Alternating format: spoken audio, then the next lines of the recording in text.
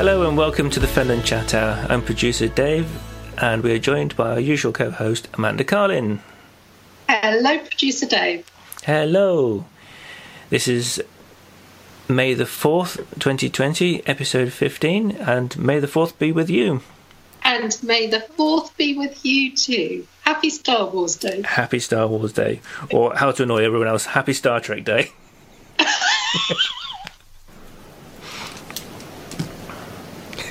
Oh dear. But, you know, I've made the effort. I actually have a Star Wars t-shirt on as well. So You do? I do like Star Wars. I also like Star Trek as well, so I'm quite happy to sit in the middle between both camps and just watch everyone fire rockets at each other. But, yeah, I was quite amused. I saw a baby Yoda, you know, from the Mandalorian series. Yes. And it had a face mask on it and says, you know, may the 4th be with you, stay safe and stay at home or something like that. Oh, that's cute. Yeah, it is. It says everything, you know. That It does, doesn't it? Yeah. So how are you then? How are you today? A good weekend? Yes, I've had a good weekend. Thank you for asking. Been busy looking at how we're going to manage VE Day celebrations in Wimbo. Yeah. With the Wimbo posse. Shout out to the Wimbo. Yay! So we've got some households that are really up for it, and there's going to be a disco in one street. Mm-hmm. There's another street that's having picnics on the front garden, and yes, it sounds really good. Well, I've got some bits as well for that as well, so we might as well just talk about VE Day before we get onto the show. But yeah, I mean, Chatterers have got a page now on Facebook for VE Day celebrations. Oh, brilliant! So that's one that's been set up, and there's lots of people putting on about, you know, which end, you know, areas within Chatterers are going to be holding parties and stuff, and also they just want to make sure that everyone understands that it's not a party, it's a stay-at-home party, and we're not trying to, you know, this has come down from on high, you know. It's sort of it's a UK-wide thing, you know. It's not just individual towns. This is a national thing. And if you look on various newspaper, you know, or news channels, there are lists of itineraries of things that are going to be happening. There's lots of messages on the TV and radio, and I think there might be a fly past, and there's all sorts of little things that are going on. So this is a sort of semi-coordinated event. You know, it's not like, but they're not advocating that everyone goes out and has a big party on the street. You know, they're not. This is not, you know, advocating a gathering, are they? Exactly. So yeah, if you're having a party, you have your party at home.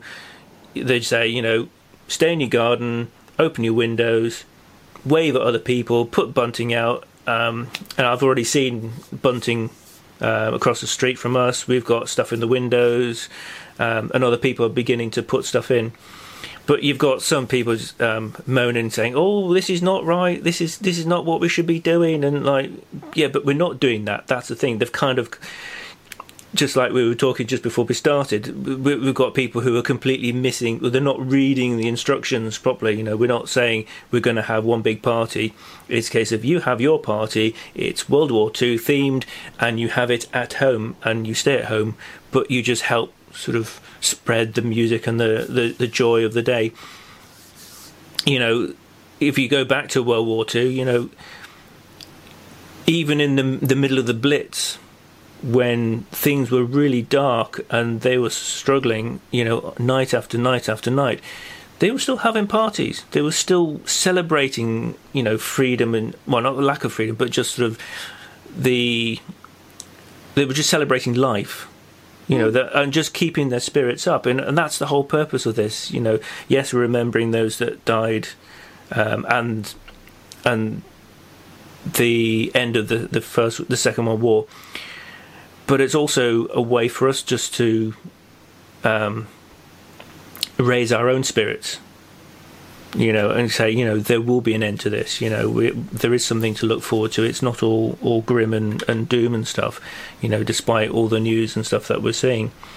So it's just a way of people, just to lift people's spirits and just, give them an element of hope for the next couple of weeks.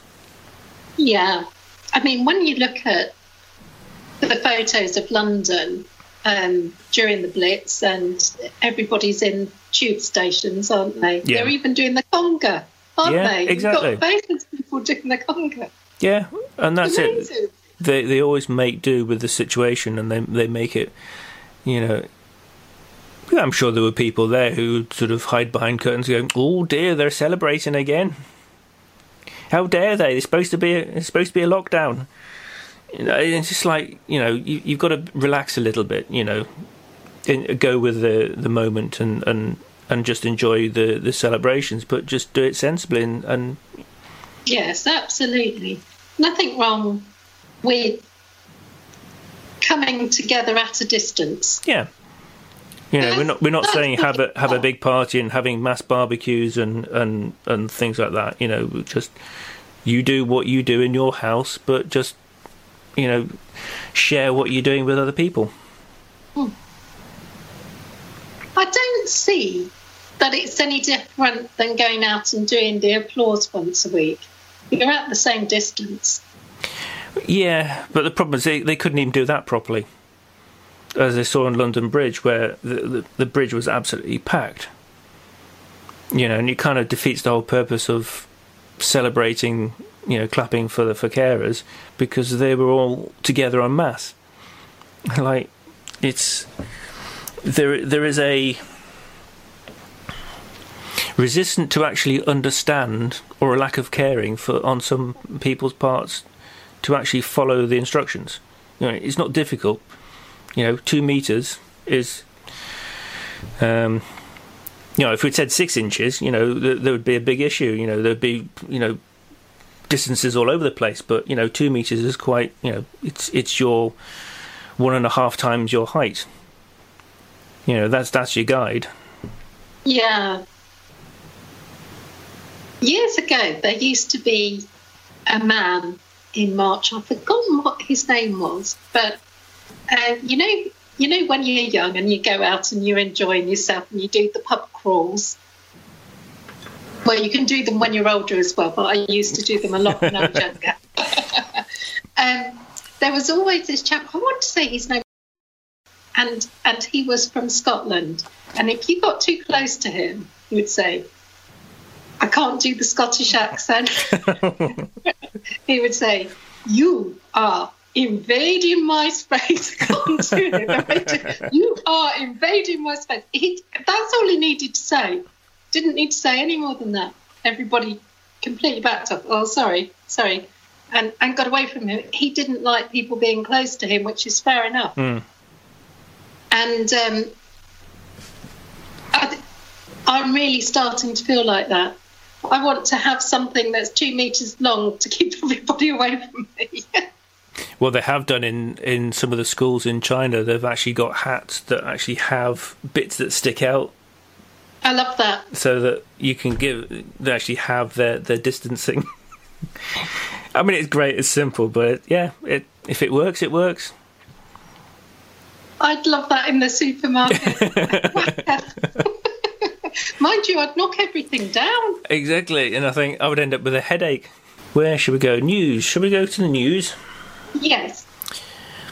Where should we start? Right, we'll start off with the government is setting up a tracking app. That's something we've talked about previously. I believe it was the MOD did some trials with the Air Force on one particular station, so they tested it, and then they just used they created a fake supermarket, and then they did all sorts of things. So now they're actually going to the second phase of testing, which is on the Isle of Wight, and they have to get something like 70% of the population of the Isle of Wight to actually use it for it to actually work. So that will be the next couple of weeks where they're going to trial it and see how effective it is. Because of what they've said is that if not enough people use it, it's not effective. Yeah. And, they've also pointed out that not everybody has a smartphone. So the idea is that it's a Bluetooth system. So you have your phone, you come close to someone else who has a phone, Bluetooth will recognise who it is and that you're in close proximity. And then if you then have symptoms from COVID-19, you then push the button on your phone and it then immediately notifies people who you have been in contact with in the recent few days.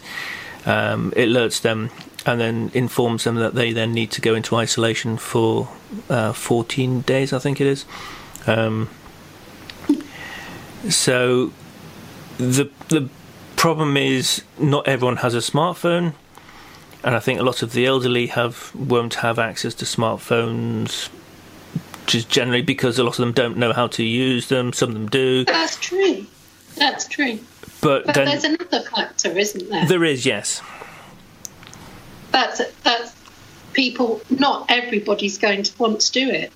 There is that as well. There's the security issues as well, which is something that we were just talking about before we came on air, and that was about conspiracies and stuff. And no matter what you tell people, there are going to be an element of the population that just do not trust anything that you say or do.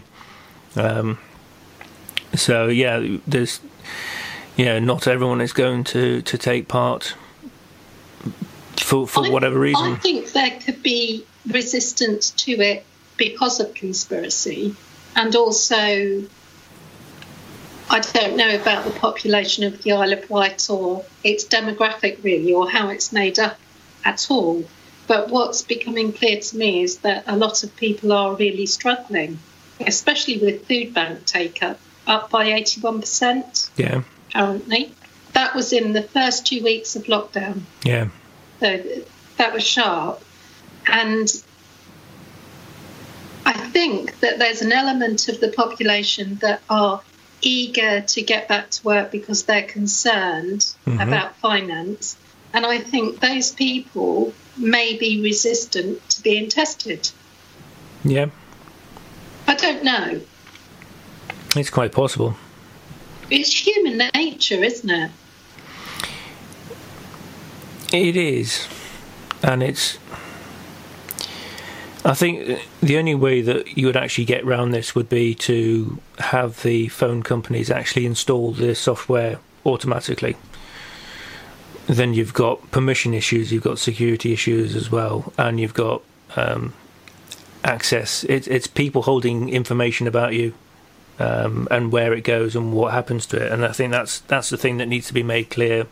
What are they actually going to do with the information? Where does it go? What's it going to be used for? Who's going to have access to it? As anything in GDPR, the way that's supposed to be handled, they need to be clear for legal reasons what they're going to do with it. Yeah. So yeah, you can automatically, if it comes from the man, as I heard on the TV program the other day. Yes, that's true. There is an element of mistrust because it comes from a government body. Therefore, they're doing something with a motive behind it that you don't know. Actually, no, they're just trying to save your lives. And if you can't see that someone actually wants to save your life and try and make things easier for you, then it's sad, really. It is, yeah. So no doubt we will hear more on the tracking software, because obviously if it's successful, then it will be rolled out across the UK and no doubt across the rest of the world as well, as other apps are being trialled as well. Yes.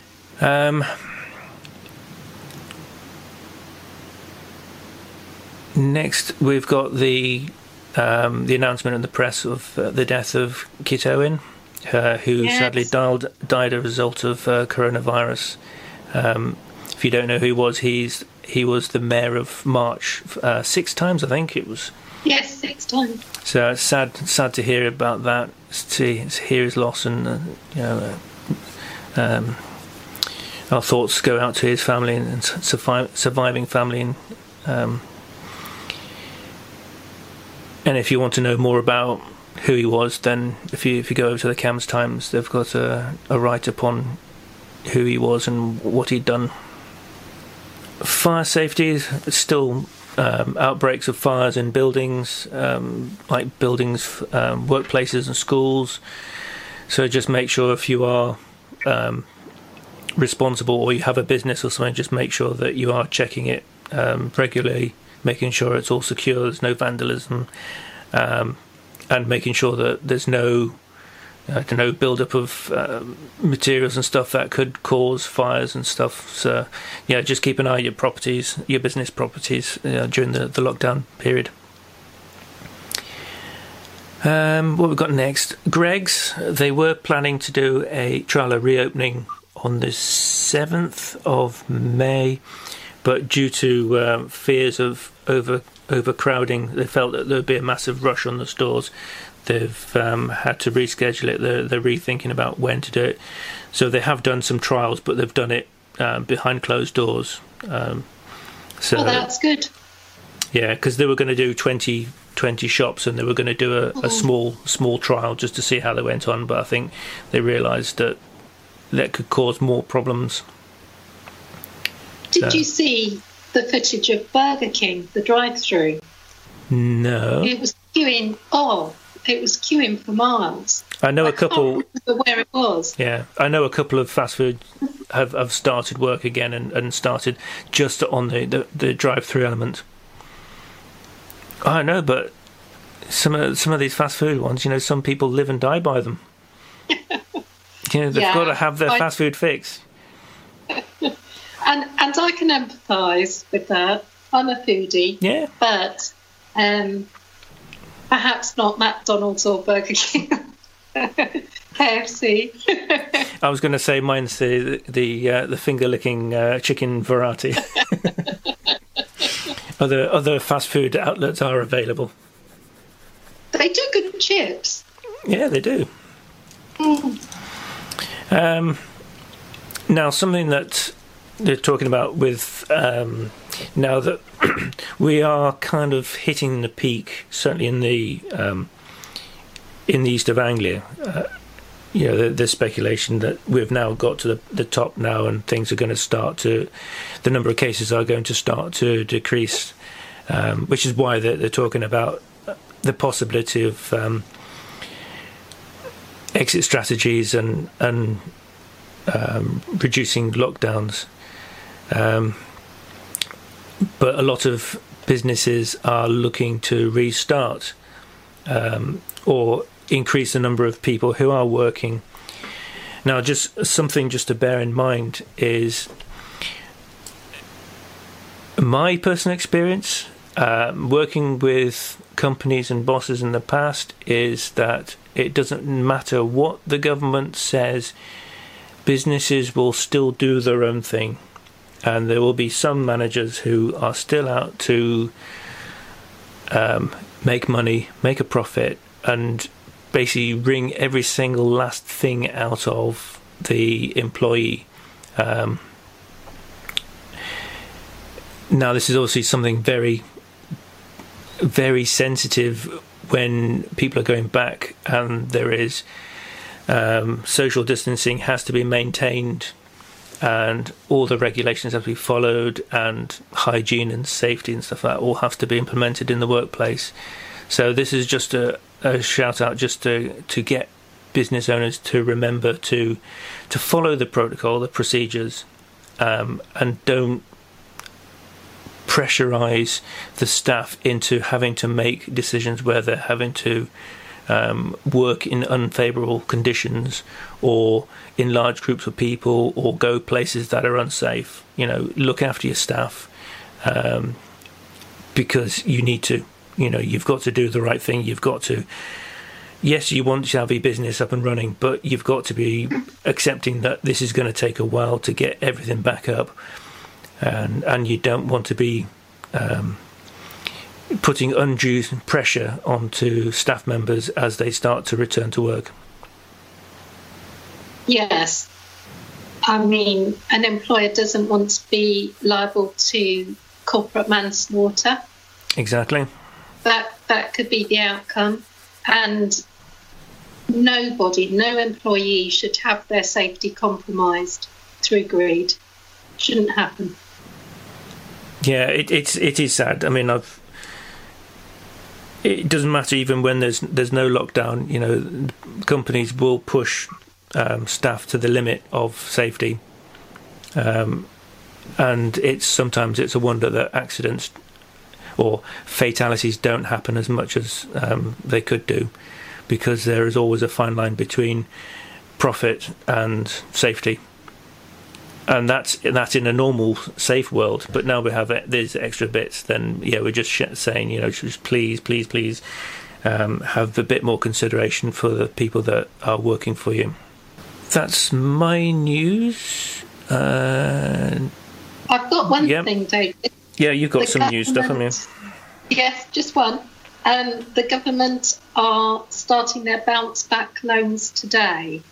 So therefore, businesses are available from £2,000 to £50,000. So if your business has a requirement, look into it. There's no repayment for 12 months and interest-free for 12 months. £2,000 to £50,000. Is this to fill the gap of the loans that were originally set, where it was like £25,000 minimum with lots of criteria? Yes. These are supposed to be simplified, and approvals supposed to be easier. I don't know what the percentage likelihood is or what the criteria is. I haven't looked at that, but it is worth looking into if you've got a business that does need a bounce back loan. Okay, that's good. So that's it. I mean, there are more and more options getting out there for people to access finances if need be. Right, I think that's that for the news. Rural news. Well, we talked about the VE Day celebrations, not VD Day. That's something completely different. A victory in Denmark. That's what it was.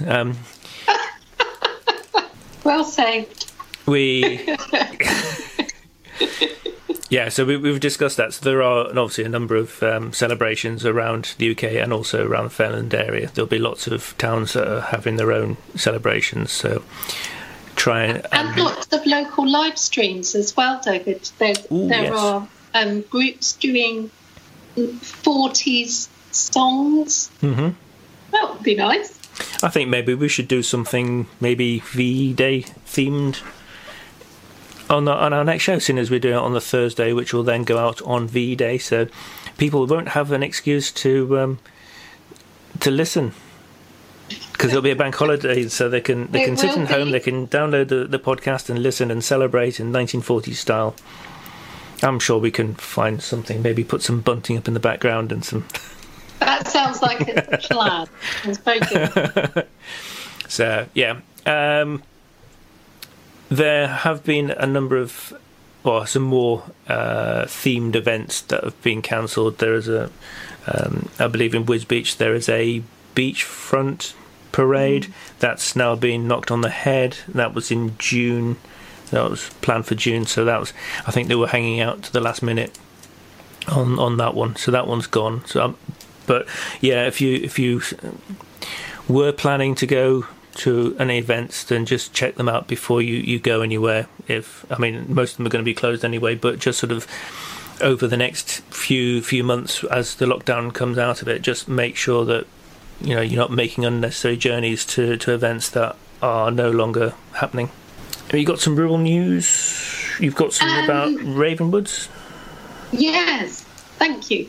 Ravenswood Pet Rescue, they have 2 little pugs in their care.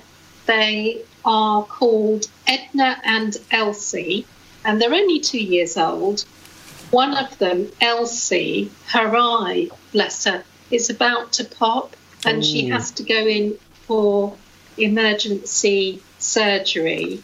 And Ravenswood have been offered a huge discount to have this work done for Elsie, but they still need funding to pay for it. So if anybody would like to contribute towards Elsie's operation, please call the vet directly on 01354 694 794. That's 01354 694 794. I think it's Tria Vets in Chatteris. Okay. And they will take card payments directly from people towards that. Okay. Okay, anything else rural? Well, no. All right, we've got the Fenland District Council. They now have a platform for businesses. So if your business is still open, they've set up a dedicated platform to promote, so businesses can promote their business and promote what they do during this period. So that there's just one place. I think they've had over 100 businesses sign up to it at the moment. So I haven't got the link at the moment, but if you go to the Fenland District Council and have a look there, you should find links for it. If I find it at the end, we'll add it to the Facebook page. Okay. Stats, the daily stats. It's the numbers still keep going up. The world stats of number of cases is 3,584,000. So that's over 3.5 million cases. In the UK, the number of cases is 186,599, and the deaths so far is 28,446. Now, I did say that we could be seeing ourselves being the largest number of death cases of deaths in Europe by today. It's certainly within the next 24 hours at least. I think we will certainly be overtaking Italy and yeah. So I think we're about 150 behind. About 300 behind, I think. So it really depends it's so close, And do we really want to have the title of being the country with the most cases? This is why. What we've been talking about for so long, that people just aren't taking this seriously. Just as a measure of scale. I mean, we talk about in comparison with football stadiums. The next football stadium in the UK that would actually hold 28,446 would be the University of Bolton Stadium. That's for Bolton Wanderers FC. They have the capacity of 28,723. We're just behind Birmingham City, so that's sad. But that's just the only way that we can start gauging the amount of people that have sadly died. We're now number 4 in the world for number of cases as well. I believe that Russia are now getting another acceleration in number of cases as well. So that's something we need to keep an eye on. They've got very low numbers, Russia. They have to start with, but I think they're now beginning to see it starting to climb. When you think they're right next door to China and at one end of the country and Europe on the other end, you'd be surprised if they didn't get anything. But I was watching something about Japan earlier, and what they were saying was, yes, they've had a low number of cases, but they're basically saying that their medical infrastructure couldn't cope with anymore. So they're being quite fortuitous that only a few hundred have died, and the number of cases has been low, because they couldn't cope with it. Had there been a higher number, because they don't have the ventilators, they don't have the medical care to deal with that number of people in one go. But that's something that they are so carefully monitoring, You know, that's why they're enforcing the lockdowns and stuff.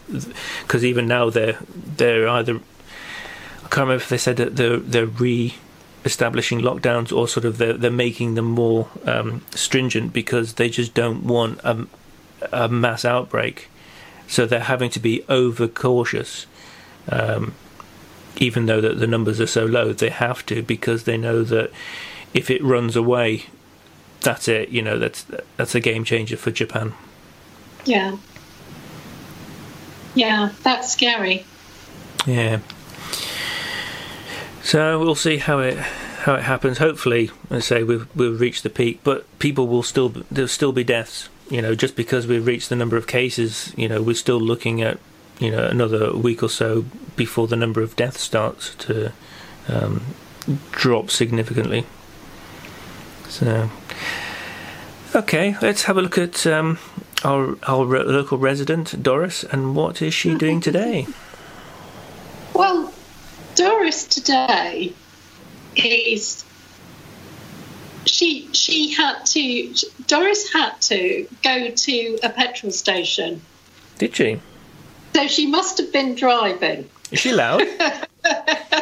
Is Doris allowed to be out driving? Wow. This is an interesting one. I'm not entirely sure of all the detail, because of course she wouldn't be able to sit in a car with another person driving. No. She says she was at a petrol station and she was concerned about the sanitising of hands at the petrol station. Mm-hmm. So apparently there was a sign that said there were gloves available. Yeah. But she didn't see any evidence of gloves. So she's saying, please make sure you keep your hands clean, fill up with petrol, clean your hands, pay, clean your hands. She's very bothered by it. Yes. Even just general, you know, you've got petrol on your hands anyway, so you hopefully you'd be washing your hands after going to a petrol station anyway. Yeah. Okay. And is Doris going to launch the drawing competition? Yes. Yes, she is. So Doris is saying, thank you for asking people to draw photos of how they think she looks. But I do think there might be a clue there in that Doris can drive. Just one thing. Yes.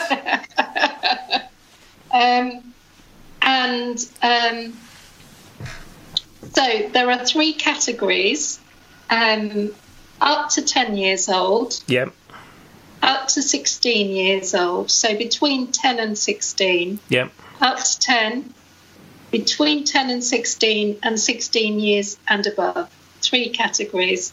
We would love to see your drawings of how you believe Doris looks. Excellent. So that's now going live, so you can send us your submissions. The closing date will be the 14th of May.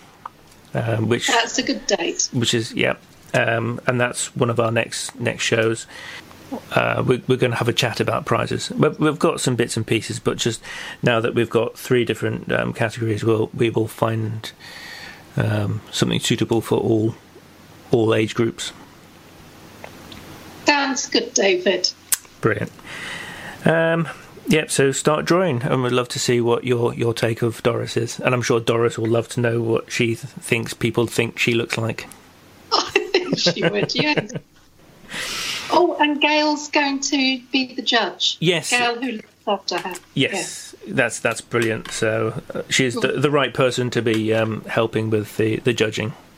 Yes. And we must stress that judges' decision is final.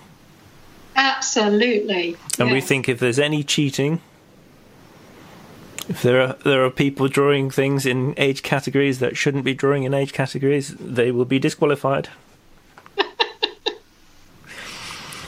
So if you're in your 40s and you're trying to get into an under 10 category, you will be thrown out. So. We will know. But yeah, so what they need to do is send us or that if they're under 18, then obviously the guardians will have to submit their work for them. So if you put your name and contact details on the imagery they send, what we'll do is we'll set up an email.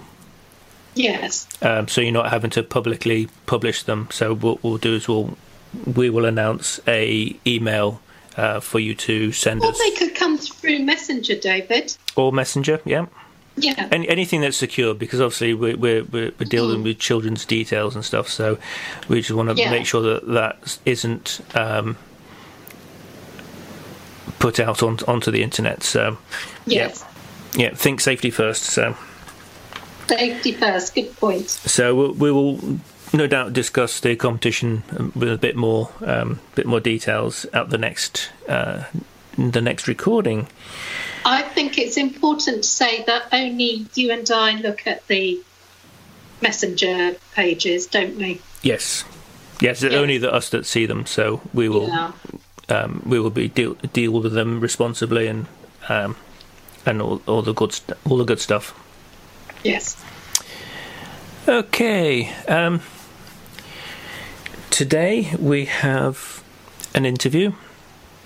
What we're going to do, it's a long interview, so what we're going to do is we're just going to play an excerpt of it now, but we will put the full interview as a separate entity. I think that's what we're going to do with all the interviews that we've had so far. We're actually going to have them as separate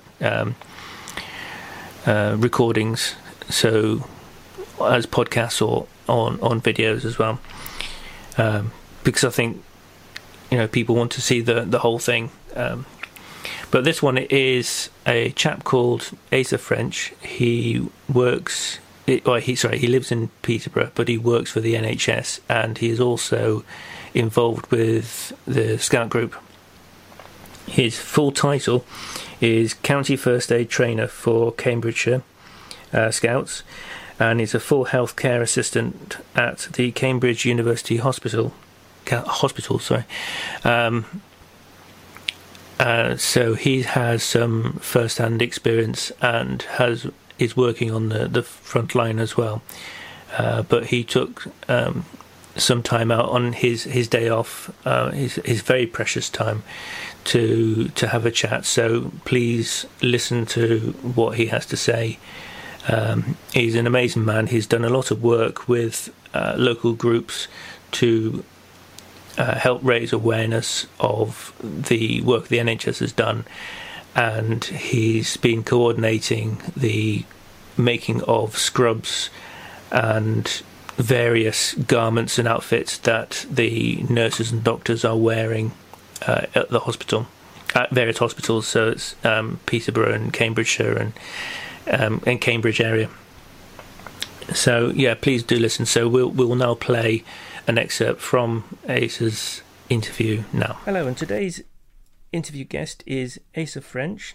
And can you give me your title, please? Yeah, David. I'm the County First Aid Trainer for Cambridgeshire Scouts and full-time healthcare assistant at Cambridge University Hospitals. That's brilliant. Do you want to just tell us a bit about yourself, a bit of background? Yeah, so obviously, as I've said, I'm the County First Aid Trainer for Cambridgeshire Scouts. So I've been involved with scouting for many years now as a young person, and obviously still stayed in scouting as an adult leader. Obviously, due to my commitments now with working in the NHS, I'm not unable to do a week in, week out section. So instead now, with my first aid experience that I have, my sort of role, volunteering role within scouting now, is to train scout leaders and also the young people in first aid skills for badges and their training. Okay, well, let's move on to the project that we're actually talking about, the main point. So tell us a bit about it. So while I was doing the online first aid training, I announced to the leaders that I want to do a campaign to get some more, see if we can, make Cambridgeshire Scouting, to still do, go by our promise, to help other people. Yeah. But in a safe way. And I came up with this suggestion of doing a fundraiser to get some more scrubs into local hospitals in Cambridgeshire. And the initial idea was to do a PayPal pull and buy some scrubs. However, someone suggested the idea of getting people to make scrubs, which then I'd done a PayPal pull to buy material and to get leaders and young people to help make scrubs and scrub bags for the NHS. And doing that, Maisie blew up big time. We've got leaders that are making part of their program for the online social distancing. They've got their young people making scrub bags. Mm-hmm. We've got adult leaders making full sets of scrubs out of recycled material or material that have been purchased. So that was the idea behind it. It was we've got, the main thing was we've got leaders and young people feeling like they are doing something useful towards the NHS. They're not being bored at home and thinking, they can't do anything to help. And, having this initiative has inspired them to, help the NHS. Yeah. Just talking about the scrubs themselves, I can imagine there are quite an eclectic style. So, yes, there are some... Are there some weird and wonderful and wacky ones that are coming through? Yeah, so I've seen some really good ones. My personal favourites has been, I've seen some Avengers set of scrubs, which I think is quite appropriate. Oh, that's brilliant, that is. For this time, I definitely, I do feel sometimes at the moment we're sort of, if anyone's seen the Endgame, I feel sometimes we are at that, and we're at the stage of we need to avenge people who have lost their lives, and both citizens and NHS colleagues alike. I was just about to say, as well as the Avengers scrubs, we have ordered some unicorn and dinosaur printed pattern ones as well, which would be fantastic for children. Yes, definitely. That would be good in the children's wards. That would be. But so, yeah, I mean, just the fact that we sort of hit the nail on the head. I mean, we talk about the NHS staff are just being absolute heroes themselves. Irrespective of Marvel films, you guys are doing a fantastic job, and I know that you're on the front line as well. I mean, how are you all coping? I mean, it must be tough for you guys as well. I have to say, I do think there are tough times. I've especially had some myself. I had to live away separately from my wife for a few weeks because she wasn't very well. But I think it's the thing. And it's one thing we've been struggling with is, we love the appreciation we're being shown, but sometimes. We struggle as workers because we see it as just doing our job like any other person. For example, let's say example a cleaner that cleans a gym, for example. We see them they're doing their job, and we as help frontline workers are just doing our jobs as well. Yeah. But we're getting this we're being paraded as like massive superheroes. Like I've seen things on Facebook, for example, of going back to the heroes, members of the Avengers, Watchmen, DC universe. Yeah. They're standing in a line in a hospital corridor, bowing their heads, and there's some nurses and doctors walking down the middle of that corridor. But we're sort of being paraded as bigger heroes than them, and we don't see it like that. We just see it as we appreciate the attention, but we're not heroes. We're just doing our jobs. That's all we see it as. The only part of it is we've just been thrown a massive curveball our way. Yeah, it's just your time to step up instead of another group or another organisation. But it is appreciated. I mean, everything that everyone has done. I mean, it's not just you. I mean, it's like we've talked about this on the show. You've got the bin men, you've got the posties, you've got everyone who's doing their jobs. But yes, it is just their jobs, but they are still going. You know, a lot of people have had to sort of obviously self-isolate and take themselves, or they're not able to work. But you guys are still working and still putting in the hours, and you know, other people do generally just appreciate it. Appreciation has been overwhelming.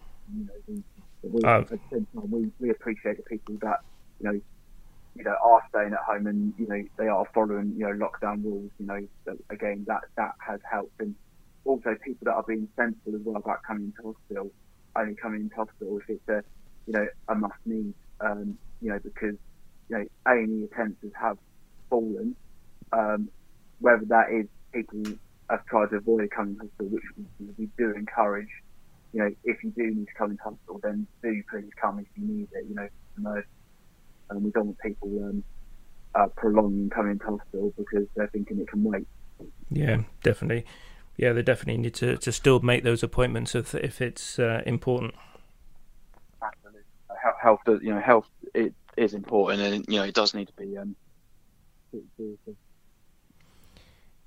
Okay, well, how if people still want to be involved? I mean, if you still have a requirement for more scrubs, do you still need them? And if so, how can they get involved, or how can they contact you?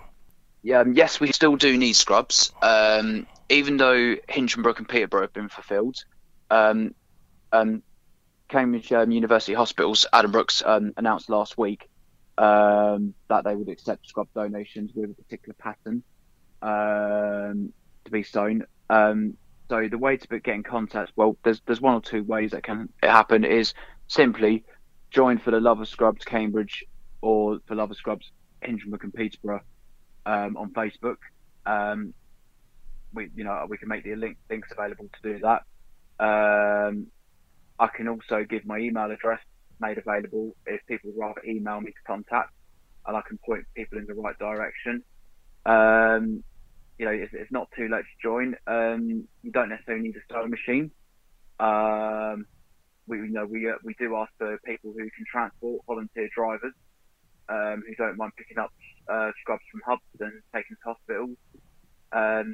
So there's more that can be done to get involved. It doesn't necessarily just have to be making scrubs. And I've still got my PayPal fundraiser still going. If people wish to donate to that, I can make the link available to that as well. That's brilliant. So what we'll do is we'll try and, if you send me the links, I'll put them on the podcast as well, so people can see it. Oh, lovely! That'd be fantastic. Okay, well, I think that's everything we've got. Have you got anything last messages you want to say before we finish? Just mainly stay safe, everyone. If you're on, if you're not a key worker, obviously just keep the lockdown rules, keep going. I know it's very difficult, but if you have any concerns about your own sort of mental health and well-being, obviously there are available resources available. I'd highly recommend visiting the Mind website. Again, I can make the link. It's just very important to keep your mental health in check. But however, if you're one of these people that needs things to do as an activity, then please come and help us to do the scrub, making the scrubs. We've had quite a few volunteers that have joined, whose mental health was starting to go a little bit funny, not just from in scouting, but also friends and family members, and it's improved their mental health by helping. So please keep your mental health healthy during this lockdown. Yeah. And any key workers that are listening, then keep up the good work, guys. We're all in it together, but stay safe is the main message. Yeah, that's brilliant. Right, well, thank you very much, Asa French. Thank you for your time, and we're all behind you anyway. So just keep going, and we will get there. Thanks very much for having me on this podcast, David. Thank you very much. Cheers. Bye-bye. And that was the interview with Asa French. And as I said at the start, we will put that on as a complete interview separately sometime tomorrow. Okay, and I'll just point out the next interview we have will be with Tilly Rose, and that should be, we'll hear part of it on Thursday's show, and we'll release the whole interview on the Friday. That's the intention at the moment. and we should have a interview with a bereavement coach next week, all going well. So that's the plans ahead for interviews. Life with lockdown. Do you want to do your news and then your Thank elements? you. Yes, life in lockdown. I've got one thing actually on this, and that is that Fenland District Council are presently promoting a government initiative called the Skills Toolset, and that's been put together for people who want to learn new skills. And there's so much information there and loads of resources, so it's really worth having a look at. And that's on Fenland District Council's social media pages. Worth having a look at. But in the news, life in lockdown. Yeah. I was reading a Guardian article last week, and it was an eye-opener. It was about the situation in London, and we're miles away from this situation now. Yeah. We don't just jump on a train and get to London any longer. So we're not familiar with what's going on. And the rough sleeper numbers in London have exploded because as soon as lockdown happened, and even in some cases just before it happened, the leisure industry, particularly pubs and restaurants, hotels, they sacked lots of individuals who didn't have secure contracts in place. Yeah. Now, those individuals were working on minimum wage, so they were working legally, but because they were on minimum wage, they couldn't afford flats or apartments. So many were living in rooms. They were renting rooms. So they had precarious living arrangements, and now they can't afford their rent. Yeah. So they no longer have anywhere to lay their head. And these individuals haven't been counted in the official statistics. Yeah. So they're out there, they're in the capital, they're not used to rough sleeping, so they don't know how to keep themselves safe. There are no street kitchens, only one or two charities that are still going out. But it's difficult to get the help that you usually have because physical distancing is in place, quite rightly so. Yeah. Everybody's got to be safe. The day centres are shut, so that means there's nowhere to wash or wash clothing or get further information. And because they're naive, a lot of these people, to rough sleeping, they've lost their phones, there's nowhere to plug them in to charge up. So even if they were in the system to be notified that there's somewhere for them to go, they won't know, or they've had their phones stolen. So you've got this mass of people in a really terrible situation, and they're not accounted for officially. Now, that causes a problem with coronavirus. Yeah.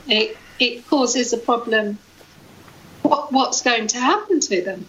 You know, it's a terrible thought. And apparently, according to The Guardian, as you walk around London streets now, all you see is this group of rough sleepers, because usual rough sleepers, they know the system better and they're more hidden from view, if that makes sense. Yeah. And you've got the police, you've got drug dealers, and then you've got people looking for drugs. So that's generally what the capital looks like at the moment, according to this article. And I found it really disheartening and upsetting. And I know I've mentioned rough sleepers before, and so have you, David. And you know, the moment the government said local authorities are responsible for housing all rough sleepers. That was a sensible move. But how do they really account for every single one? When they do the official figures, they go out one night in a whole year, don't they? Yeah. So they know that it's vastly underestimated to start with. Yeah. Yeah, and it's a frightening thing. I don't even know. I don't even want to know what it would be like. I hope I never have to be in that situation. We had a chat about this after the last show, and it was something that came up, and we definitely were adamant that this would be discussed on this episode. I mean, just trying to think of one option is the land army. You know, they are desperate for people to work in this region. You know, and there are. It would be a way of getting them off the street, giving them some security, because at least they would be given accommodation. They would be given a wage. They would have somewhere to stay. They can charge the phones. They've got somewhere to sleep. They're safe. Yes, it means they're going to have to do some work, but they are people who work, and I probably would think that they work hard anyway. Yeah. Because of the type of jobs they do. They are quite physically laborious work that they do, working in coffee shops and various other, you know, they're not easy jobs. No. And they are taken advantage of, and they are paid poorly whilst doing it.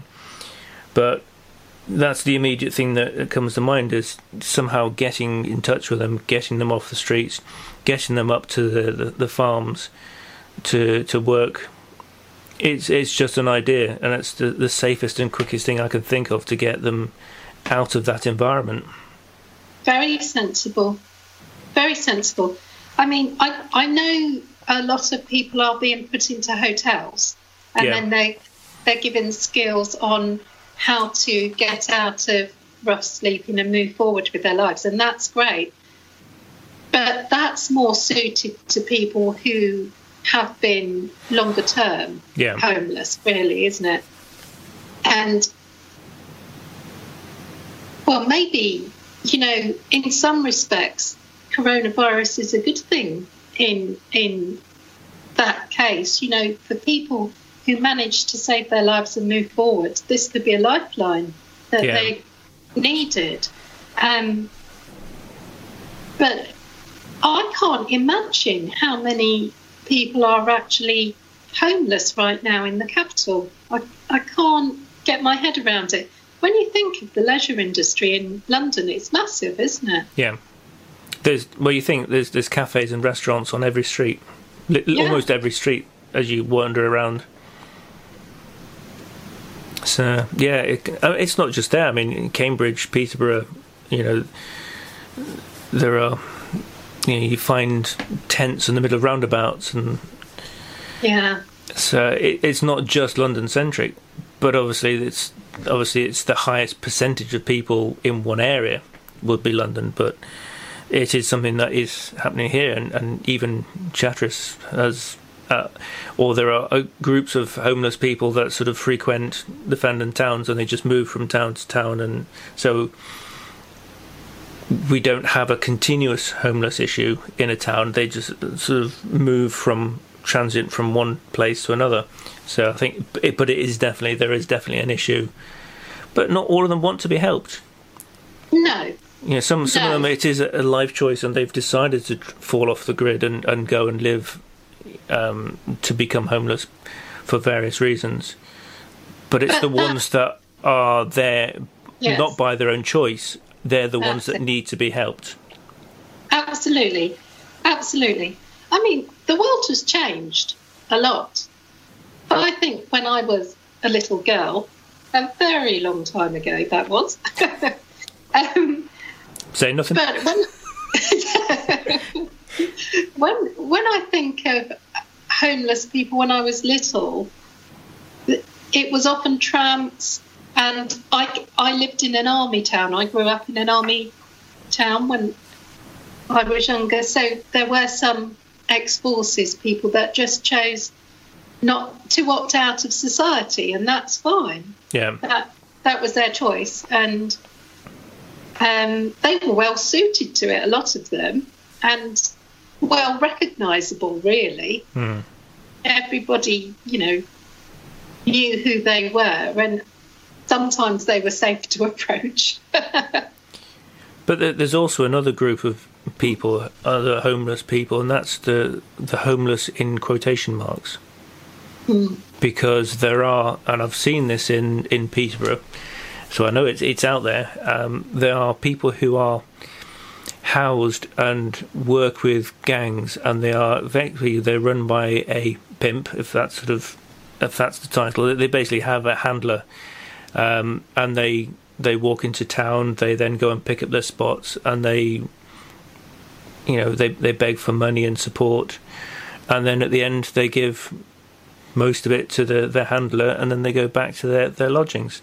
And it's a career. They become career homeless people, but they're not homeless, but they're on the streets. They've got they've got a dog or an animal, or they've got signs, and they've got all the sort of the normal paraphernalia you'd expect with a homeless person. So it's very difficult to sort of work out who is and who isn't officially a homeless person and someone who is in need of help, because you've got so many different classifications of people who are out on the street.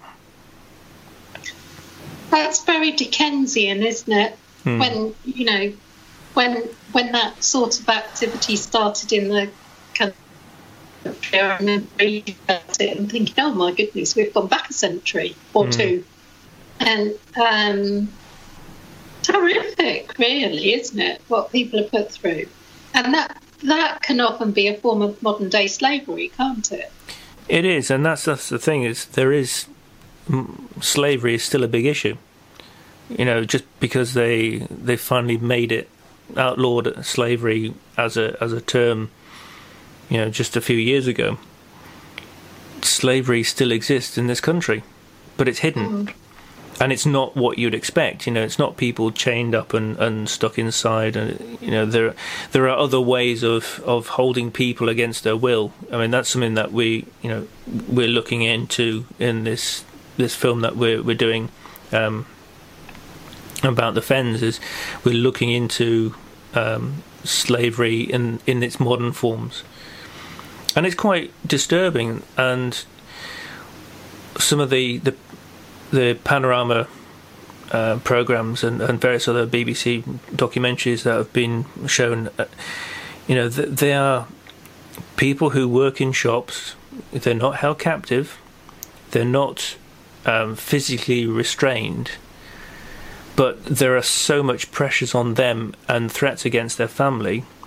They do what they're told. They go to work, they do their job, they work in nail bars, or they work in a variety of support industries. They do their job, they come back, and they're then back within the folds of the slavery, the gang masters and stuff. But they're threatened. If they don't follow the rules, their family back home will be punished. And it's so many mental and emotional control. It is. It? It's a mental prison.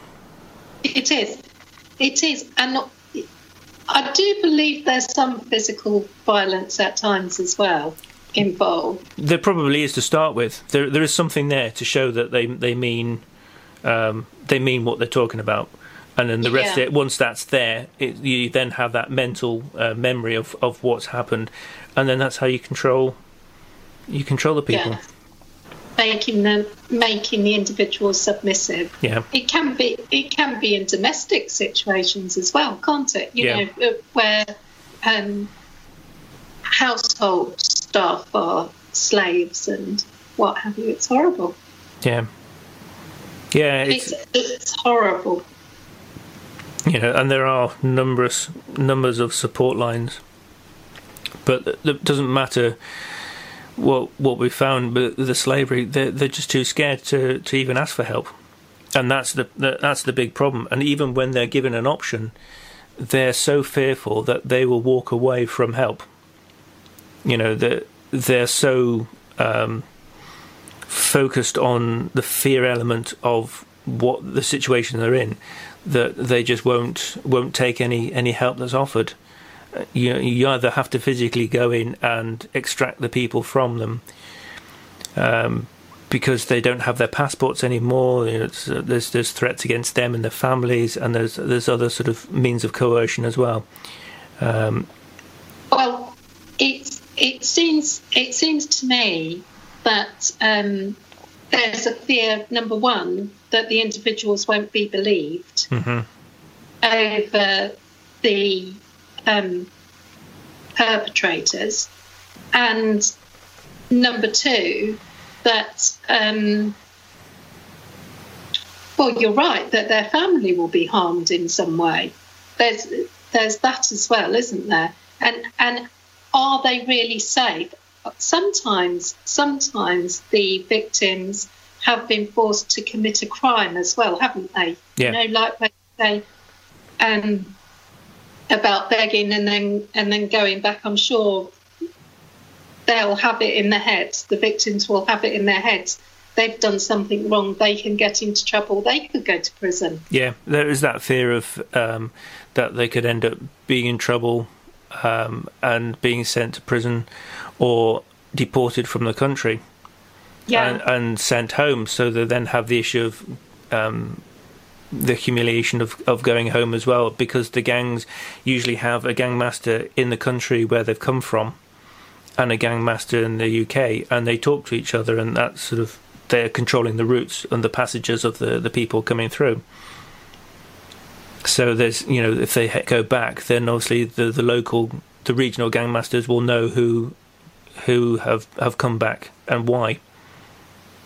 It's completely dehumanising, isn't it? Yeah, it's horrible. It's absolutely horrible. I don't know how you'd have to be. I couldn't put myself into the head of somebody who could do that to another human being. I really couldn't. I'm glad about that.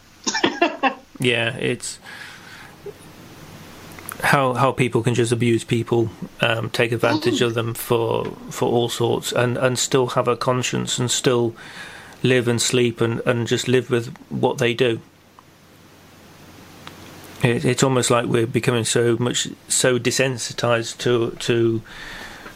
to this world that people's boundaries or barriers or personal belief systems are completely shot, and that there are no boundaries. They will just keep doing what they want until they are stopped. So. Yeah. And also people taking advantage of legal loopholes, because the law itself doesn't cover everything. And even when it does, the legal system lets it down. Yeah. And that's been shown. So even if you've got all the evidence to say that you are a victim, it still gets thrown out or dropped, or... It's a mess in lots of different levels. But you do feel sorry for the police in a lot of respects, because they see the people they're trying to help go through the system, and then they're back to square one again without the help and support. And then they know that the people won't trust the police because they've been let down by the legal system. Yeah. And the police are trying everything they can to help them, and it's just that element of, well, one's not going to trust you because they've had a bad experience, so then no one else will then go through that process either. I think it takes a very brave person to stand up to these people. It really does. It does, yeah. They do have to be very, very strong to be able to get themselves out of that situation. And plenty have, so there's always hope. Yes, I mean, we've spoken to the Rosmini Centre, and yes, they've said they have had a lot of successes. So yeah, it's not all doom and gloom. People do manage to break out of that lifestyle, and there are people who will help. That's the thing, is if you've not heard of the Ross Community Centre, it's based in Wisbech, and they are dedicated to helping migrants who have ended up in this country for whatever reason, and they go out the way to help people get out of these lives and help them, try and get them back into some kind of society and get them back on tracks again. Either whether they want to go back to their own country or to stay here and make a new start. But they will help them in any way, and they do fantastic work. Yes, they do. They do fantastic work. They're lovely people. They are, and they're so dedicated in what they do. I think we're getting to the end of the show, unless you've got anything else to add. Pardon? Have you got anything else to add? Oh, no, I haven't. Sorry, apart from my ears need sorting. Pardon? Sorry, I couldn't resist it. I nearly repeated myself. Sorry about that. I won't do that again. Right, so we've got to the end of the show. So that's all from me. You got any last words before we end? No, please. Apart from, please keep your physical distance from other people and wash your hands. Please, please, please, please, please. Yeah. I mean, that's it. We are still in lockdown. It hasn't ended. We still need to be following all the restrictions that have been set up. This is not a holiday. We're not all being let out yet. It's, the rules and regulations are there. Follow them, please, until indicated otherwise. Okay, well, that's it from me. Thank you very much for listening. Stay safe. Thank you. Bye-bye. Bye-bye.